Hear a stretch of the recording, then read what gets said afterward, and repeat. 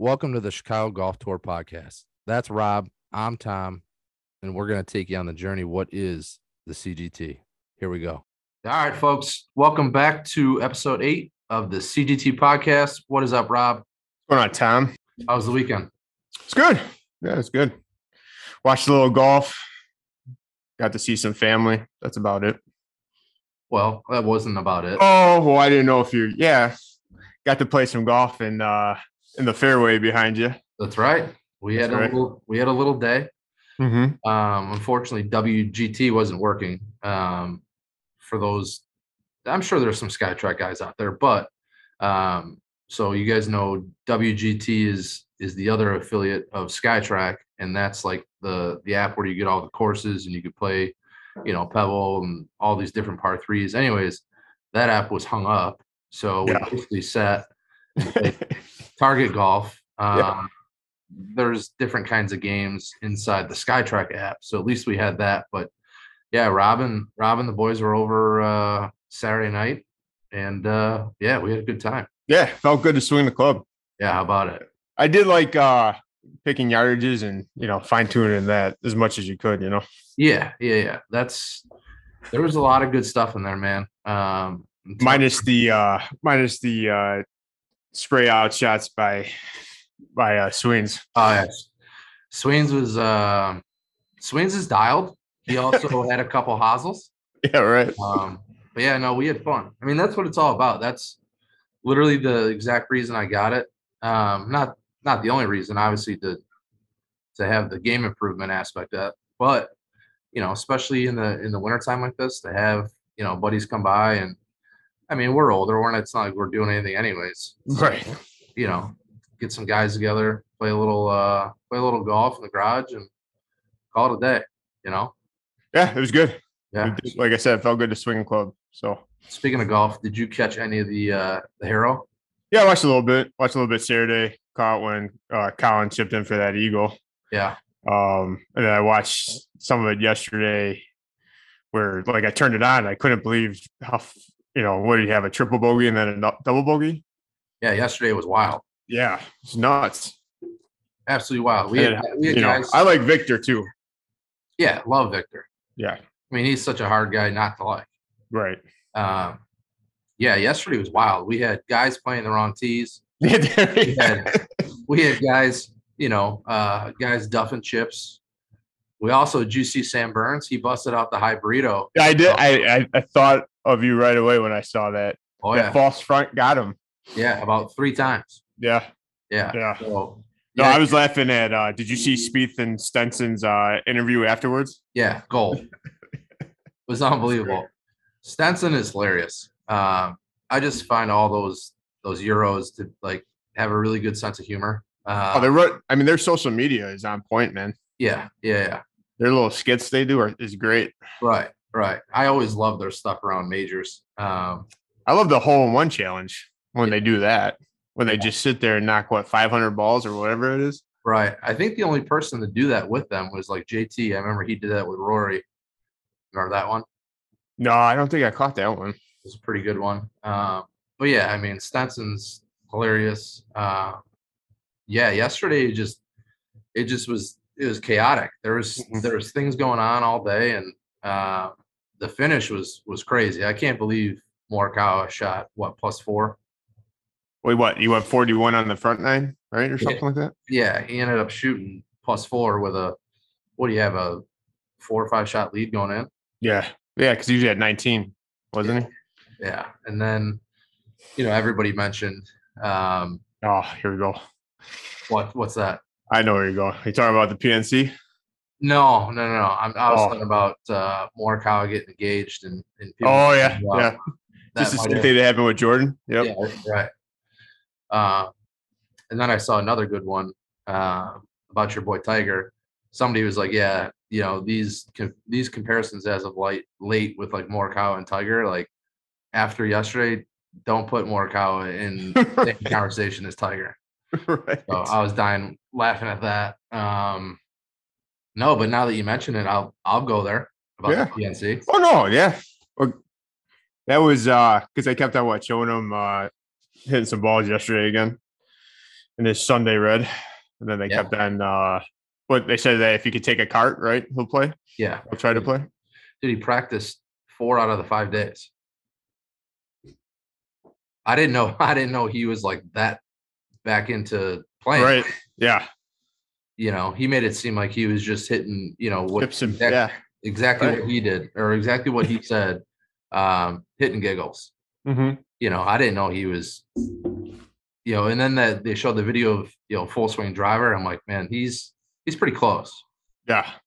So it's crazy to think about where he came from to doing that already. Right. Fanboy or not, that's impressive. Yeah, absolutely. I mean, I can't even imagine what is this? This has got to be like the guy's 7th rehab.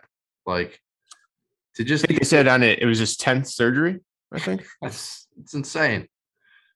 I mean, can you imagine just keep getting knocked down and having to get back up, knocked down, having to basically train yourself to do everything all over again? I mean, obviously not as severe, but like mentally, that's got to be just like a huge, and I think that kind of speaks to what we were talking to last episode is like, he seems like more at peace, and he's kind of just like, well, maybe if I don't climb the top this time, like that's fine.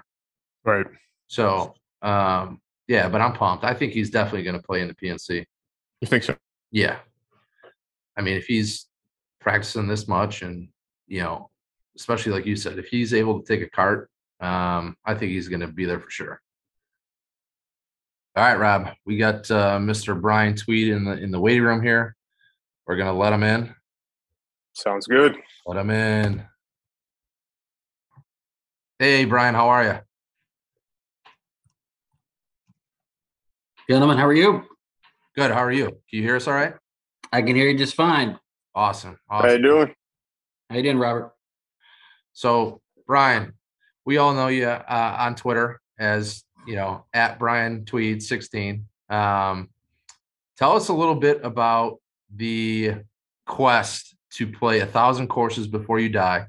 And then also, I noticed that you are a local advisor for Golf Pass in the Chicagoland area. So tell us a little bit about that. And I'm assuming that equates to playing more golf. Yeah, well, that's the goal, right? Yeah, right. But the whole 1,000 golf course kind of endeavor really didn't take off until maybe a few years ago. I started playing. I was 10 and played a lot in Central Illinois where I grew up, and then been fortunate to live in 3 kind of big metro areas the last 20 years. So my family lives out in Columbus, Ohio, and so during my college formative years would come back in the summers and would try to play as much in that area as possible, and then moved to Indy after college and played as many courses as I could there for several years. And then moving to Chicago, I started to realize as I was putting lists together, well, I've played a lot of golf courses. And so it got to the point where it's like, okay, I love the game. I love to play different courses and experience them. And then it kind of just started to snowball and just became one of those goals that I started to think about. And if I could get to that, to be something really cool. So but I think I'm at 446, and I just turned 38. So I've got a good trajectory so far. I was actually just going to ask what that number was. Yeah. So I'm a nerd, and I'm sure you're surprised, I keep a giant spreadsheet on it. And so I think I've played 100 new courses to me, I think, in the last 3 years.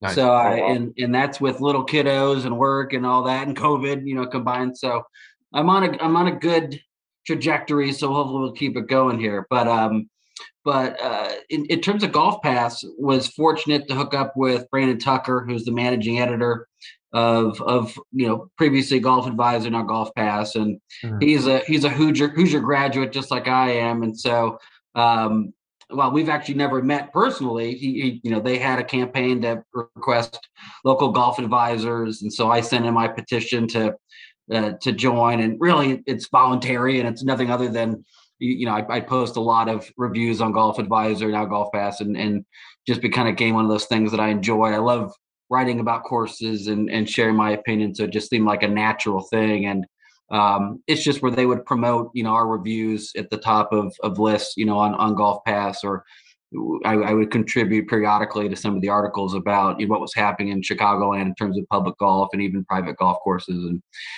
just another, just like Twitter, another avenue that I can, share my thoughts and feedback, and just really fun. For sure. I mean, 150 courses 100 courses in the last 3 years, you said? Yeah, 100 new courses to me the last 3 years. That's probably, maybe I've played 115 rounds. So right. A large percentage of those are new courses. So what I don't get when I play in terms of familiarity and knowing a lot of the greens and knowing where to hit or to miss it, I feel like I lose that, but I gain an experience and meet new people and being able to notch another course on the list. For sure. I mean, playing a new track to me is probably the most exciting part about golf. Because like you said, I think that mysteriousness of not knowing the course, there's something there behind it. But then also on the flip side of that, once the round's over, you're like, man, I would love to come back and play this course knowing what I know now. Do you feel like that's kind of the case at most places for you? It is, and that's one of the reasons I take a lot of pictures. One, so I can go back and try to remember. When you play a lot of different courses, sometimes they all blur together. So, right. Part of it is also just to share it on Twitter and as well. But for me, it's about there's a thrill about playing a course you don't know, and just kind of visualizing what you think it's going to look like, and then when you're there, did it meet that expectation or not? And ultimately, I always think about maybe the courses that I've only played once, but I'd love to get back to, and then would I have a different perspective? Would I play it differently, or whatever? Would I experience things a little bit differently, even though it's the same course? To me, that's really fun. But there's definitely, Tom, an allure to, playing a course and seeing it for the first time, experiencing that, and then going back and determining, okay, would this be a place that I'd either want to invest the money in again, or befriend somebody, who may be a member there, et cetera, and try to work that angle and go back. Yeah, 1,000%. So being from Columbus, I know there's a lot of really good golf in Columbus. Not sure about Indiana. I'm probably almost certain there is. But where does Chicagoland golf kind of stack up in your opinion? Not only in the Midwest, but with other U.S. cities. Do you think it's up there? Yeah, I mean, I haven't had a chance to play a lot in some of the large metro areas in the right. Mid-Atlantic and out west. But in terms of the Midwest, I don't see how many cities could compare. I think just by sheer volume of courses in the greater Chicago, what do we have, like 300 and 350 public courses in like a 50-mile radius? I mean, it's crazy. So just the variety, the ability to get to courses no matter where you live in Chicago. Even if you're downtown, right, you probably got a 20-30 minute drive, and you've got some of the best values in the state. So right. I think Chicagoland, just in terms of the overall variety, the accessibility, whether you're in the suburbs or not, and cost is relative to a point. I think that there's a lot of competition, which is a good thing. And even though we've seen a big boom, I don't think there's a lot of courses necessarily gouging or taking too much advantage of the interest in golf right now. But I loved Columbus and Indy, and they've got some great tracks, but Chicagoland, even having to spend a couple extra pennies to play a lot of the courses, it's worth it. 1,000%. Rob and I'm sure you're aware, Rob and I discuss all the time, aside from the big time courses that everybody talks about, your Cog Hills, your Cantigny's, your Glen Clubs, your Harborsides, we're big advocates of the hidden gems of the Chicagoland area. We love finding these little courses, out in the nooks, maybe out in the boonies, that a lot of guys are just, they haven't heard of before. Right. When they go and play that track, they're like, one, how did I not hear about this course? And then we have a lot of guys too that were like, this course is like 5 minutes from me, and I've never played it, and I'll be playing it, twice a week now. Like, what is like your biggest, your most, let's see, your top 3 hidden gems of the Chicagoland area? Yeah, I think for me, even if you mentioned, Cog Hill, the funny thing is that they've got one of the best value courses right there on site. It just is a Dubstred.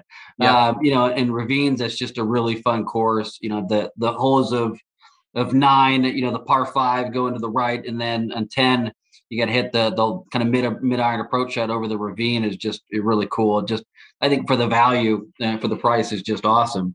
I think if you're willing to drive up pretty far north, right towards the Wisconsin border, as scary as that may be, you've got Thunderhawk and Shepherd's Crook, both of them right there, and not everybody loves Robert Trent Jones Jr. like I do, but I think just Thunderhawk is a challenging golf course that to me is in great shape, and even at maybe $85-$89 rack rate, to ride on the weekends during the summers, I think it's still comparatively in the golf scene really good, and I think Shepherd's Crook has just some of the best greens, and it's just one of the most fun, nuanced golf courses in the area. And particularly when it's playing firm and fast and the wind picks up there, you may not find a more challenging golf course in the area. And and Ravislow is not a hidden gem, particularly because it's an older club and one that's been private and now gone public. But I think particularly if you're coming into town and you're not a native Chicagoan, and yes, you may gravitate towards the Dubsdreds or those that are maybe a little bit more notable or famous because they've had tour stops. Right. I think stopping by Ravislow for maybe $77 is money well spent if you only have one day in Chicago. For sure. And that's a great point, actually. I'm in Oak Lawn, so I'm just, I'm 20 minutes away from Ravislow. Ravislow is like one of our, home tracks, so to speak. So we're fortunate to have that pretty close to us. I wish it was closer to me. I'm up in Vernon Hills. Okay. So it's probably a good hour and 20 minutes on a good day to get down there. But yeah, so it's my own little vacation to go down to Ravislow. But I try to get out there once a year and play, and I'm still learning. There's kind of half hidden and half blind tee shots all the time. It always seems like right where my driver tends to end is where the vision of the hole ends, and so it's fun to kind of figure out exactly what angles to play and where the targets are and where you need to bump and run shots around the green. So I'm learning how to play that golf course better every time I play, but it's really fun. It's so much fun. So go ahead, Rob. So how far out do you have it mapped out for like next season already for the courses that you want to hit? Do you have a plan set? Yeah, I do. For those that follow me, you've probably seen that I've gotten a little bit on the golf auction kick, and it's kind of out of character, honestly, for me, in that I've been such an advocate, obviously, for public golf and kind of a pushback on the golf snob and many of us. But it's one of those where COVID happened, and then I'm thinking, boy, a lot of these auctions are now coming online because they're not having them in person due to a lot of constraints, with social distancing, et cetera. So it's like, maybe this is my one time that I could bid on some auctions and play some courses that I may never be able to play, at some point. And so then I have kind of an addictive personality, and I won a few, and then it has kind of snowballed. So, I do have a list of the courses that I have either won auctions for, tend to play, and they're mostly private, but I've got an opportunity to play Conway next year. In those pictures the other day. Yeah. I just put that out there yesterday. I've walked Conway because I've been to the BMW when it's been hosted there, but I've never had a chance to play there. So I'm looking forward to that. In terms of public wise, I'm excited to get back to the preserve at Oak Meadows. I've had an opportunity to actually meet with Greg Martin in person before and really love what he did there, and haven't seen the course now that's got the new clubhouse and some of the more, the updated amenities. So looking forward to getting back there. I played it maybe the first spring they did it open. It was still fairly immature and kind of embryonic in its state. So looking forward to seeing a little firmer and faster. So that's definitely one, that I want to get back to. I'm intrigued to see Schaumburg Golf Club and some of its revisions. I've heard really, really good things about it.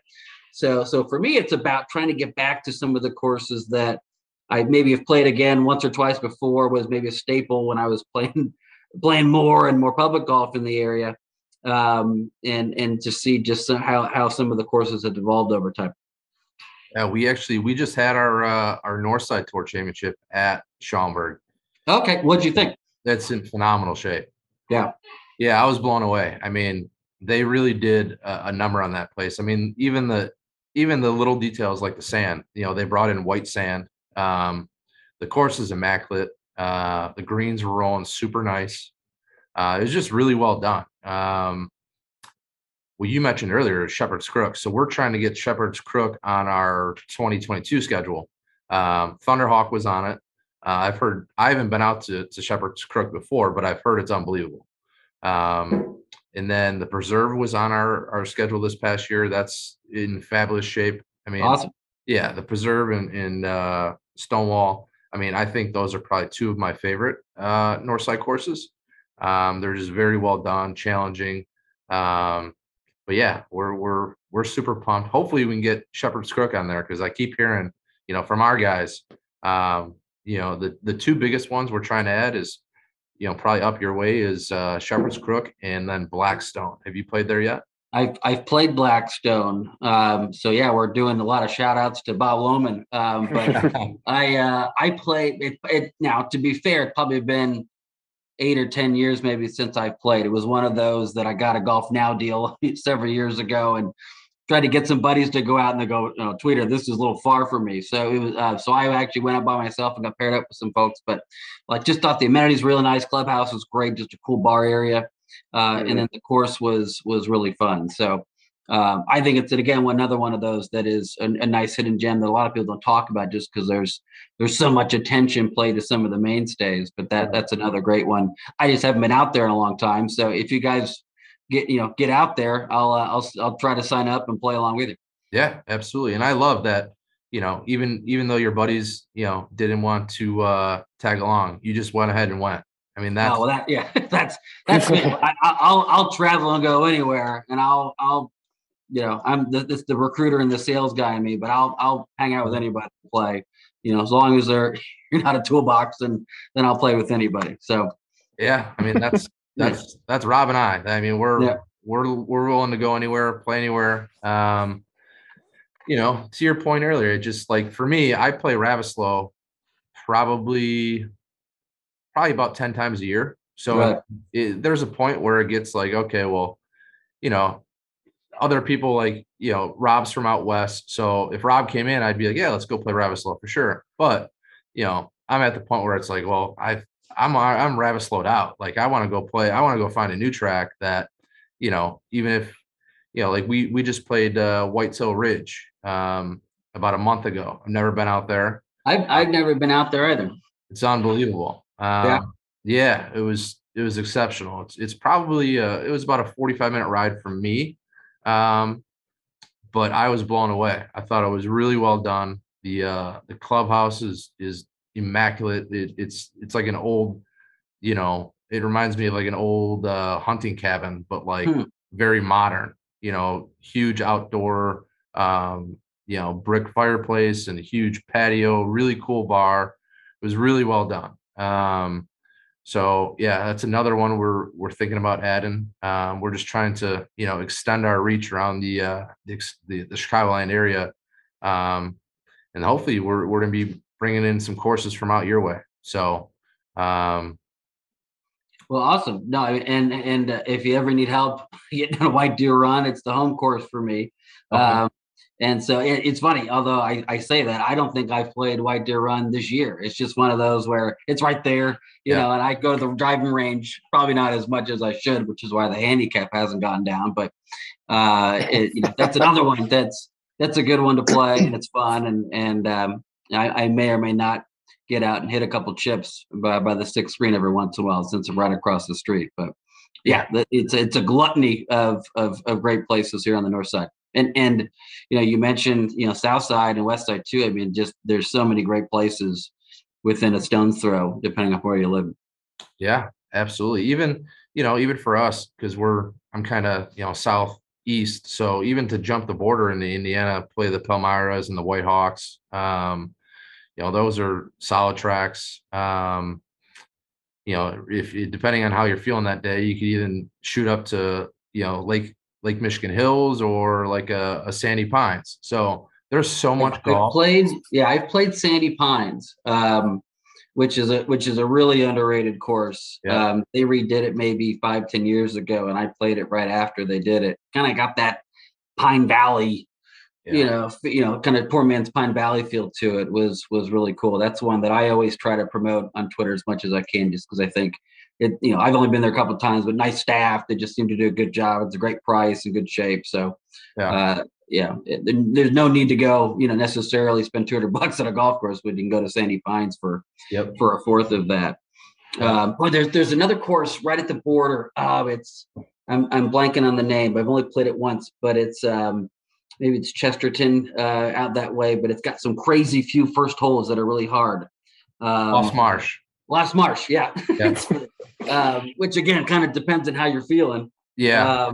But if your game's in good shape, that'd be one to maybe give it a try. But holy moly, I've only played it once, and it was like 25-mile-an-hour winds, and it was just a bear.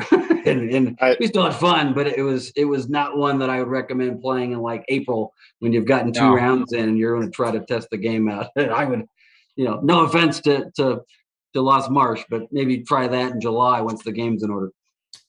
Yeah, I caught a lot of heat for that at the end of the year. A couple guys threw that out there for a suggestion. To me, I think it's a little gimmicky. Like you said, those first like 5 or 6 holes, it's just like I love the opening hole. The opening hole is super cool. I'll even give the next number 2, the par 3. That's a pretty good hole, but like 3, 4, 5, 6, I'm just like, come on. I mean, like you said, it's the par 3, the par 5 when you've got to clear hazards twice. Yeah. And then there's also water on both sides, Yeah. It's I mean, you might as well just write 8 on the scorecard and get a better pace of play. And I think too, speaking of pace of play, it's just a little bit of a challenge, when you've got groups that are stacked up looking for balls or dropping every other shot. But almost I wish that they flipped the 9s, perhaps it may even be a better rounding and a better experience. So maybe the folks that be listening to the podcast and they'll I actually, now that you say that, I think they did do that. Like maybe. Oh, really? Yeah, like 15 years ago. I think they switched them for whatever reason, but that sounds familiar to me. That's Seven Bridges too, though. They flipped their 9s too. Yeah, a lot of courses. I mean, even like Calumet did that, and I still don't really understand that. When you come off like the 16th, I feel like you walk past the Calumet clubhouse like 4 different times, and you're not even. And I've not played that one, and I know that there's been rumors and undertones about a potential sale there for years, but it seems like COVID's been a benefit to them perhaps because it's getting more play. But that's one when you mentioned trying to get to maybe next year. That's one on the hit list on the public side that I would love to do. And then, and if I can carve out another 18 holes, then it's a good excuse to get the Ravislow if I've already made the hike. So I was just going to say. What do you guys think of Calumet? I used to enjoy it more when it was private. As snobby as that may sound, nowadays it's definitely more leisurely. Like you just basically come and go, as you please. And prior to them going public, it was in really, really good shape. Obviously, it took a beating as soon as it went public. The greens got really chewed up, and then just from the maintenance, business standpoint, it kind of just went downhill. I know, like you mentioned, the group that owns them is actually out of, I think, Vegas. So I think that had a lot to do with it. Maybe prior owners just kind of took a step back and everything just kind of fell off. And this new company came in from Vegas, and simply it seemed like they were just kind of managing it until it eventually sold. But I know it went through a couple of different contracts and still hasn't sold yet. So overall, I think it's definitely a solid course. It's definitely got that old Chicago Parkland style. It reminds me a lot of like maybe in a very old Bev just kind of the layout and how tight, some of the holes were. But I think, to your point, I think if you made a day of it and played Cal and then Ravenslow, you can't go wrong there. Well, yeah, I'd be probably 6 to 8 balls less, but that's not a bad day's work. Right.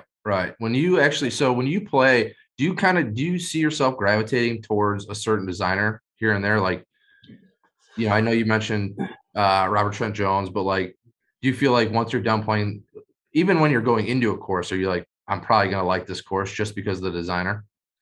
Yeah, I think there's a natural bias, right, that comes with that. When I grew up, I pretty much played on 1980s and 90s, Prairie Lane courses just because that's what was built. And so I didn't have a lot of exposure to kind of more your old school traditional Parkland courses. So I think as I've gotten older and played more of them and gotten exposed to some of the private club atmosphere too, I think that's been really fun to kind of experience that and kind of figure out what you like. But with that, a lot of the courses are now taking out trees and making things more accessible. So it's kind of fun to see the kind of the balance that comes with that, and some of your historic clubs that are now reinvesting in and making it more playable. Yeah. To answer your question, so locally, I'm a big fan of Rick Jacobson. The work that he did at Sunset Valley was really nice, and they took what was it still is a Park District course, but one that I played a bunch. My wife's family's worked at Highland Park for years, and so was exposed to that, and always thought it was a good parcel of land, but just it wasn't a great course. But what Rick did there was really cool. I like what he did at his original design at Bowes Creek is another really nice one. Yep. He's got some good courses just throughout the Midwest. So Rick's one that kind of the radar goes up when I see that he's made a renovation or done some restoration work there. I tend to gravitate towards your 90s kind of modern design. Just visually, I like what Robert Trent Jones Jr. does with his bunkers and how he places trees throughout, his courses strategically and a lot more angles. Maybe too many at Thunderhawk sometimes for my liking. But that's another designer that I tend to really enjoy.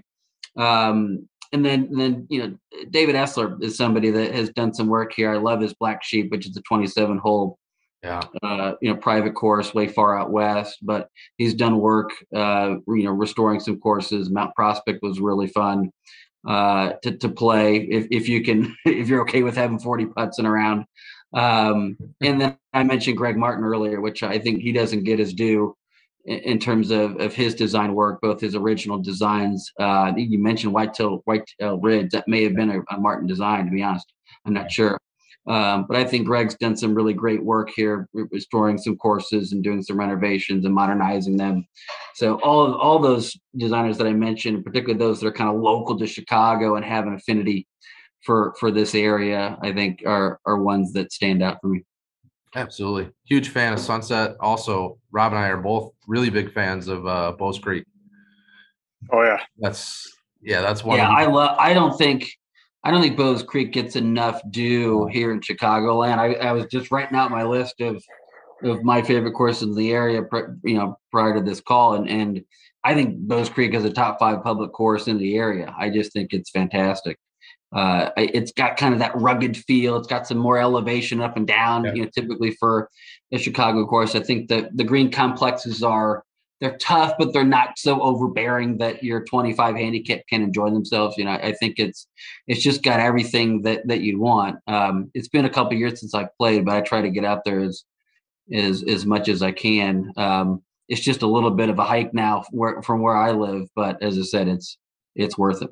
Yeah, it's my first time playing it was this past year, and I fell in love with it. Had a little bit of resemblance of Heritage Bluffs, I felt like.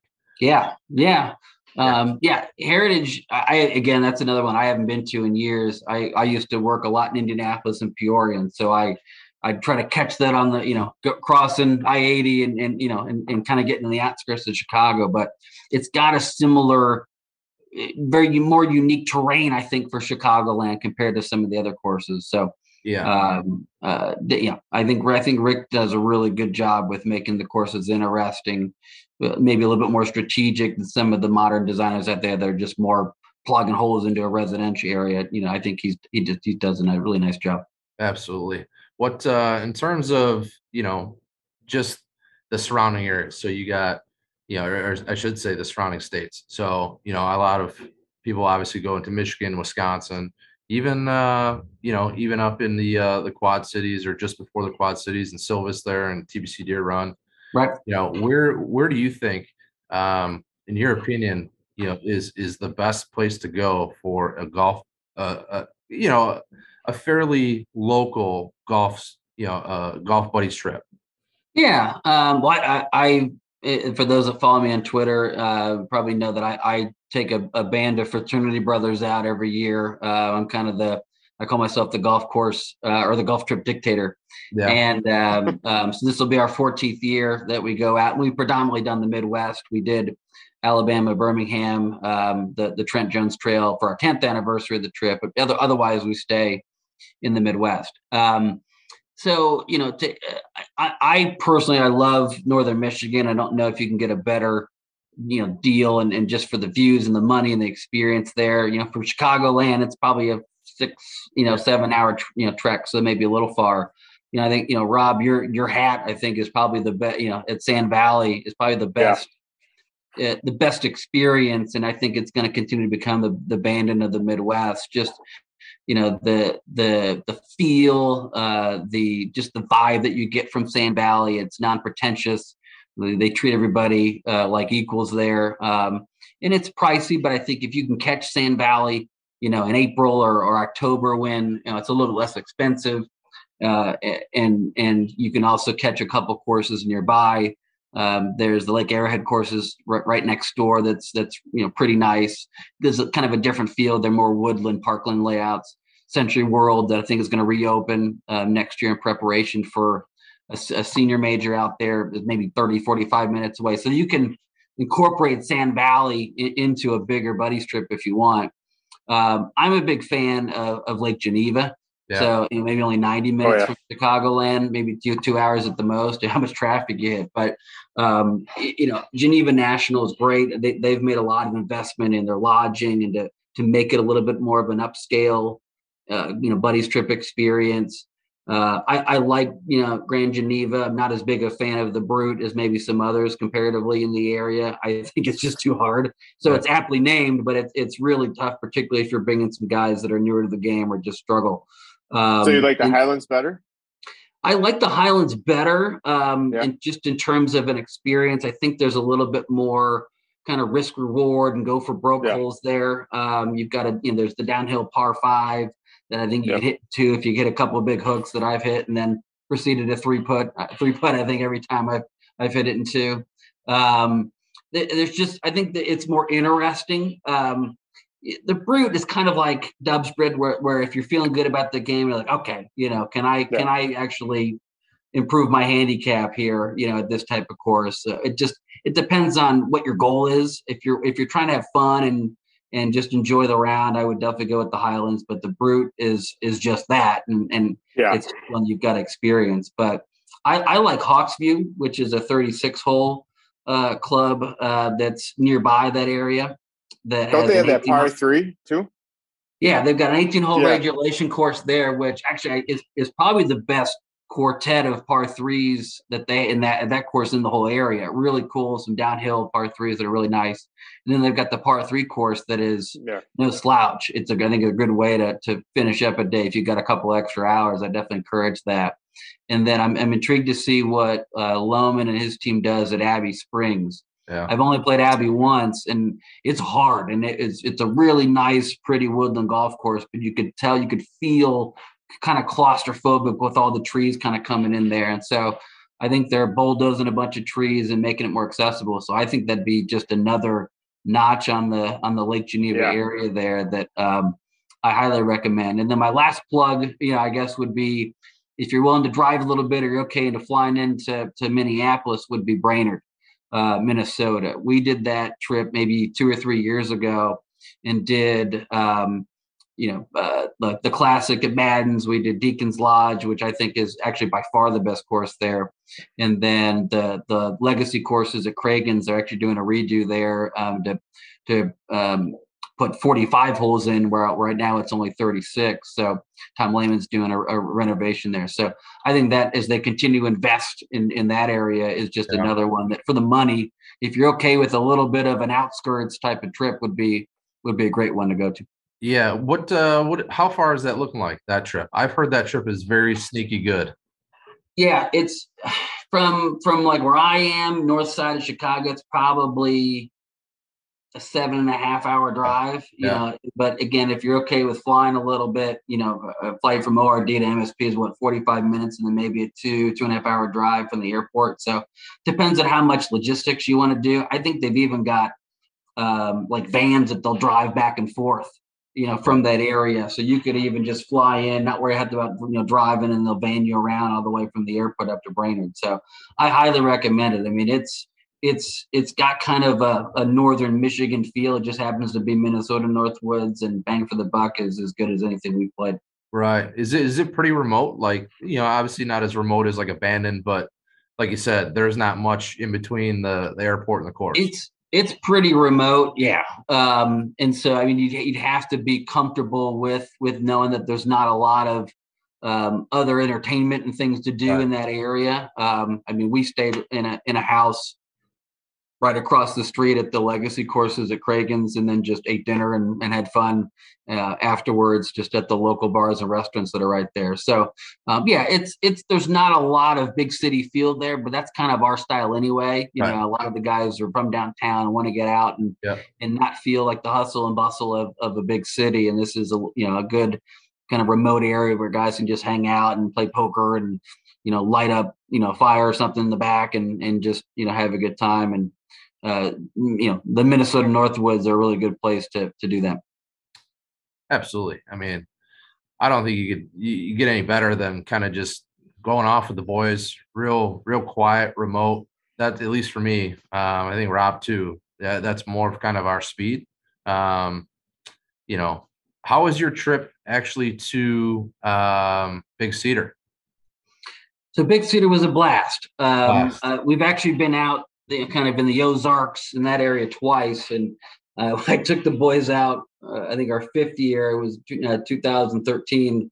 It was like mid-July, and we were just dying. It was like 110 degrees. And so I joked that if I was going to take them back, I'd learn my lesson. So I said, yeah, well, I'll take you in early June, and it'll be fine. And it was 110 degrees again. And I particularly one day had too much to drink and was feeling the wrath of that one of the days. But but Big Cedar is awesome. I mean, it is, where Sand Valley is, a little bit more, nuanced and has kind of, just kind of that laid back feel. Think of the opposite, right? With what Johnny Morris has done there. It's like one of the guys joked and said, this is like, a Disney park. It is, but for golfers, and it really is. So that may not be the type of thing that everybody's looking for. That some people's palates may not like that in terms of golf, but to me, the whole experience is what I look for, right? Yes, it's expensive and it's probably overpriced, but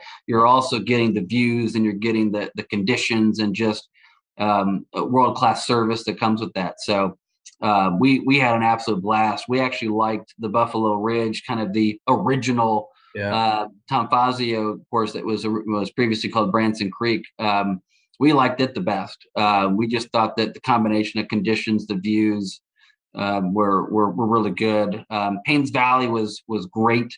It was almost too easy off the tee. It was very broad. It had kind of a Mammoth Dunes feel to it, right? In terms of it, it being very receptive out in the fairways. Just the greens were its defense. And it's just got some maturing, I think, to do. But it's a cool experience. And with the par 3 courses, there were a blast. Ozarks National is probably actually architecturally the best course there. A lot of the guys don't see it that way comparatively to sometimes where I do, but you can't go wrong there. It's money well spent. If there's anything that I would recommend to Big Cedar, and I think that they're making some changes and some improvements, is there's the logic for bigger groups. Like I bring a group of 12 typically every year. It's not really conducive to that. We stayed off site. There's some great VRBOs and Airbnbs that you can go and since all the courses are acceptable accessible to the public, you can. But to me, we like to stay on site if at all possible and eliminate some of the driving back and forth. So I think that's just an opportunity as they continue to grow and expand that they can add to the package. Yeah, I agree 1,000%. Even with the courses, our group thought Buffalo Ridge is by far the most fun. It kind of reminded us of courses around here. That parking style is just altogether is just a very enjoyable, fun course. Hands down, Ozarks National from a design perspective was unbelievable. I mean, all of the contour of the the fall offs of the false fronts of the greens and how they kept with the actual contour of the mountains and didn't try to change anything with that was awesome. And then Paynes was fun. I agree. It almost came off as like touristy, just because maybe how easy it was, although my score didn't reflect that. So the greens, like you said, were still maturing. They were hard as a rock, but they're awesome. Yeah. It was in great shape. I mean, considering how young of a course it is, we thought the fairways were pristine. Yeah. We liked that some of the holes, at least from the tees that we played, like the 6,500 yard ones, that you could go for some of the greens and it was fun. There were some really good holes. There just wasn't those you look back on that we thought were just great holes. And I think Buffalo Ridge had like 9 of them. And I think there's just something about the feel of Buffalo Ridge and the trees, but it's still being very playable. You didn't feel like there was anybody else on the golf course, than you when you played. And I like that type of feeling.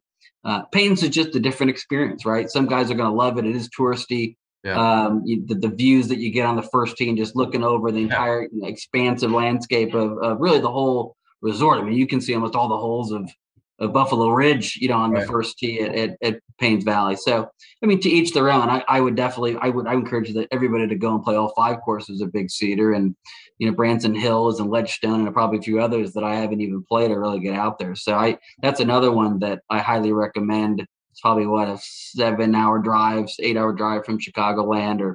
We flew into Springfield and there was like two planes, that were there. It was easy, just to fly into if that's your deal. Yeah, we so to your point also, we found out about some of the bigger cabins that are like tucked away on site after the fact that we were there. We weren't really aware of them. But same, I think we had a group of 8. So the lodging was okay, but like you said, it's nice to have a house, with just the guys and be on site. And I think they've opened up to that a little bit more. I think they've even built some more cabins for that reason. So that's something to look forward to. And then the whole airport. So actually one of our buddies works for United, and while we were there, he said his boss actually got wined and dined down there. They're trying to bring United into Brainerd opposed to Springfield. So if that happens, then you're talking about essentially a 10-minute drive from the airport. So that would be that would be interesting, right? And I think I know Sam Valley's trying to position that for some more commercial flights potentially going into their local airport. I think as some of these resorts continue to get more robust and there's a demand, right, and golf continues to boom, I think that we'll hopefully continue to see that. So I'm all for it. If I can save the now what $500 it is for a week with a rental car, then I'm all game. But and one thing I was going to say is I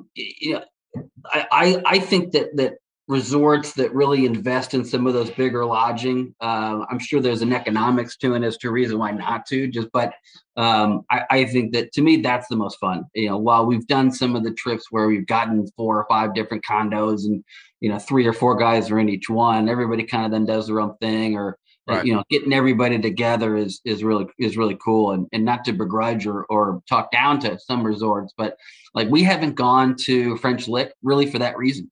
When I've called to try to book things, they couldn't even guarantee if we were going to be on the same floor in a hotel. And so to me, that really devalues the trip. Even at Kohler, while I've heard it's great, and I've not played any of the Kohler courses, that's another challenge. Is what kind of lodging is set up there? Can you get everybody together? And to me, if I had the $1 billion and was running a resort, I would try to invest in as much of those bigger kind of buddies trip environments as possible, because to me that's what's going to drive a lot of revenue. I figure whatever they may lose out on some of the per person revenue we gain back on buying beer, food and stuff there. So to me, it's the same difference. 1,000%, totally agree. That's half the battle, and staying with your guys, the camaraderie, just kind of busting each other's chops all weekend. Like that's what it's all about. Waking up in the morning, having breakfast, or coming home and grilling steaks, on the grill out at night on the patio. Yeah. Everybody's together. That's part of the trip. So I 100% agree with you. Not staying on the same floor or even in the same condo, that gets a little dicey, Well, yeah, I've got a reputation to uphold too, so I can't afford to lose that. Sorry, Rob, go ahead.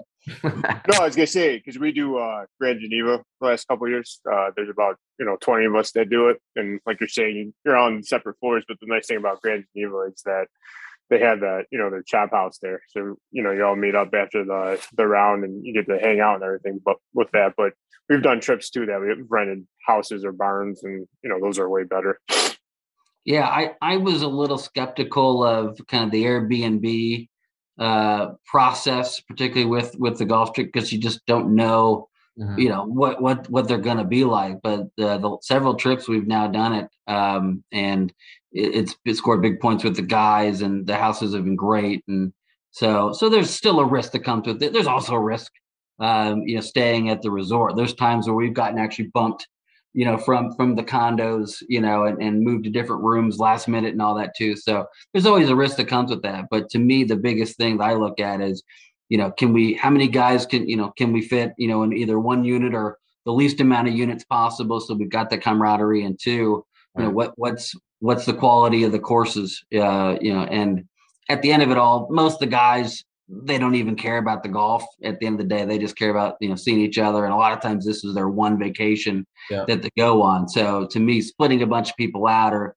provide an opportunity that they may not be able to interact or see, as many of their friends as they want. That's just a showstopper for me.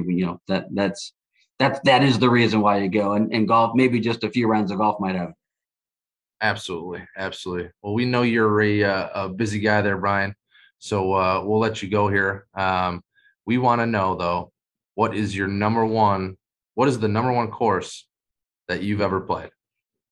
It is Pinehurst number 2. So a little story around that is my grandfather, God rest his soul, but he worked at Abbott for years and then retired in 1996 and became a member at Pinehurst, and was able to play that course on Christmas morning, 1998. So it would have been the Christmas before they had the first U.S. Open there. And I was maybe 14 years old, and didn't quite understand the scale of, I think, what I was doing. I'd heard of Pinehurst, obviously knew it was a great course, but fell in love with the game. Then it was just my favorite round, and to play with my grandfather, my dad, and my uncle. And my uncle was making putts as the Christmas church bells were going off, and we all played pretty well. So it was just a blast. So I have not been back to play number 2 after the Corin Crenshaw restoration. So and my parents still have the condo there, so there's really no excuse other than having to pay the $500 to play. But to me, that's probably still be money well spent. So I'm hoping to get back there here in the next couple of years and try it out again. So but Pinehurst is kind of my happy place. So so gonna have to get back there. Keep hearing that. We're gonna have to get out there ourselves. I actually have a wedding, my cousin in North Carolina, in June. So we're actually talking about making the trek. So we'll see. But no, we appreciate you coming on. Yes, thank Absolutely. you. Yeah, Yeah. Great to talk some golf, and more than happy to jump in anytime. And hopefully we'll see each other out there on the course in the spring and summer. Oh yeah, we'll put something together. We'll get out, and in the meantime, happy holidays, Merry Christmas, and yeah, thanks for coming on there, Brian. Likewise, Yeah, guys. thank you. Be safe. Another great guest because he's got so much insight and knowledge of courses around here and designers, and you could just tell he's a very passionate golfer. He really enjoys what he does, and so for me, I mean, Brian's right up my alley. Yeah, like I said, it's nice to hear about other buddies' trips. To get an idea of what else could be out there or what else you can plan for the future. Yeah. All right, the top three this week is around the same three. I mean, theme. So, what are your top three golf Twitter follows? Ooh, I like how you did that there. Yeah, I like that. So, top three Twitter follows. I would probably have to go. Number 3 is probably Lou Stegner. okay. Big stats guy. Big stats guy. Big stats guy. Yeah, I just enjoy seeing what he puts out in terms of expectations, and Yeah, he's a big Tiger guy. So I could jump on that boat all day. Number 2, this might throw you for a loop here, but I love the Club Pro. So, it's he's like my number 4. That's awesome. Yeah. So the Club Pro, I mean, I just get a kick out of him. As stupid as his posts are, some of them I'll just scroll past and I'll have to scroll back up to him, and then I just start dying laughing because it's insane. And then number 1, I would probably have to say, I don't know, man. That's hard. I might go a totally different route than you're thinking, but I